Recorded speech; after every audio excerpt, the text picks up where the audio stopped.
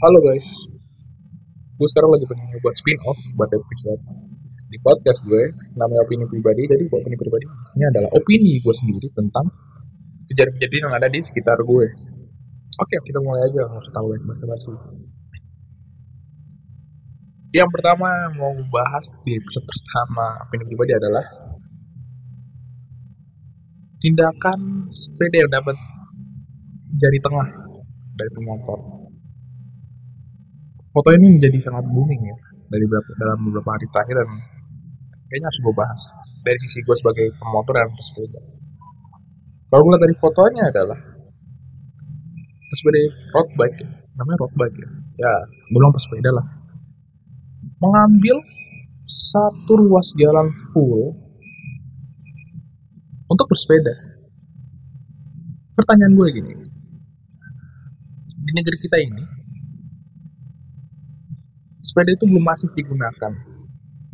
Jika kita ngikutin negara lain, mereka juga punya koridor-koridor buat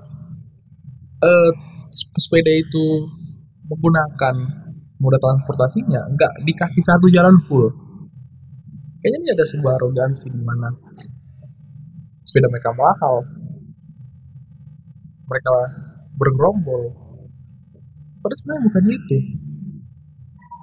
Gunanya naik sepeda itu kan berolahraga, bukan untuk menguasai jalanan. Ya oke, gue tau sepeda lo lebih mahal daripada motor gue, oke. Tapi attitude lo belum tentu lebih bagus dari gue. Gue sebagai pesepeda aja sering kali berada di pinggir untuk setidaknya mengalah. Tentu kadang juga pengguna kendaraan lain juga tetap menghargai gue dengan nggak ngelakson. Kadang-kadang sih klakson karena gue pelan, tapi kadang-kadang dari klakson. Pernah suatu saat gue pengen dari kanan ke kiri tuh kayak semacam tindakan bodoh sih dari gue, dilatin gue dan mobil sebelah yang berpancing. Jadi gue mikir oke, berarti gue salah di situ, dan gue menyadari gue relax, bukan gue membenarkan ini, gue pelan. Alangkah baiknya sesama pengguna jalan itu harus saling respect. Sepeda, pengguna motor, mobil, roda 3, roda 4, roda 2, apapun roda, berapapun rodanya, tapi pejalan kaki itu harus saling menghargai. Karena kalau kata orang-orang, jalan ini bukan punya nenek moyang lu. Nenek moyang kita aja tuh yang punya jalan ini banyak, bukan cuma satu orang doang.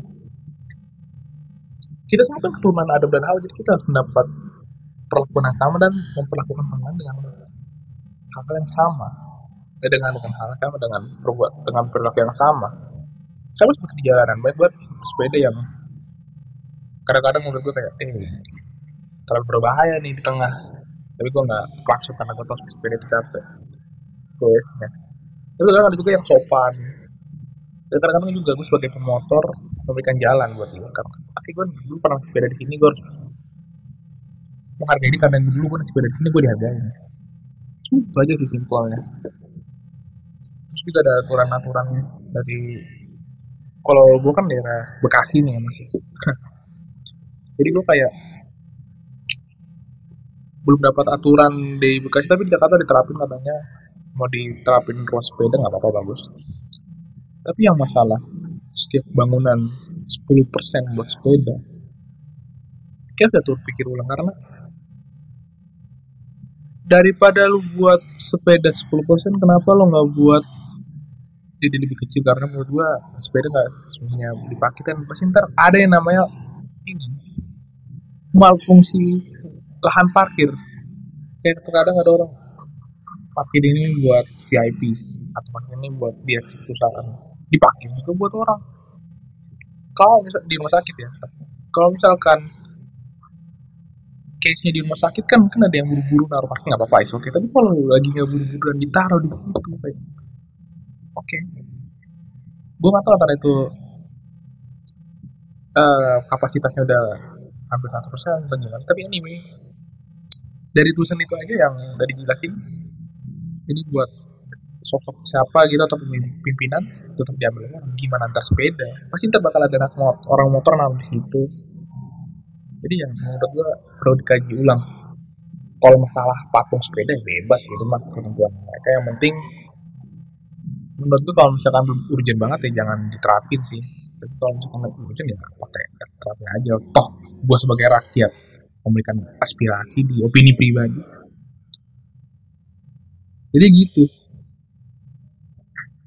But again, ya kita sebagai user dari jalanan kayak saling respect aja lah ya, nggak usah ribet. Asal naik kendaraan aja harus seperti orang rimba ribut dulu di jalan, enggak lah. Jadi ya ini segitu aja sih opini pribadi episode pertama gue. Stay healthy guys, bye.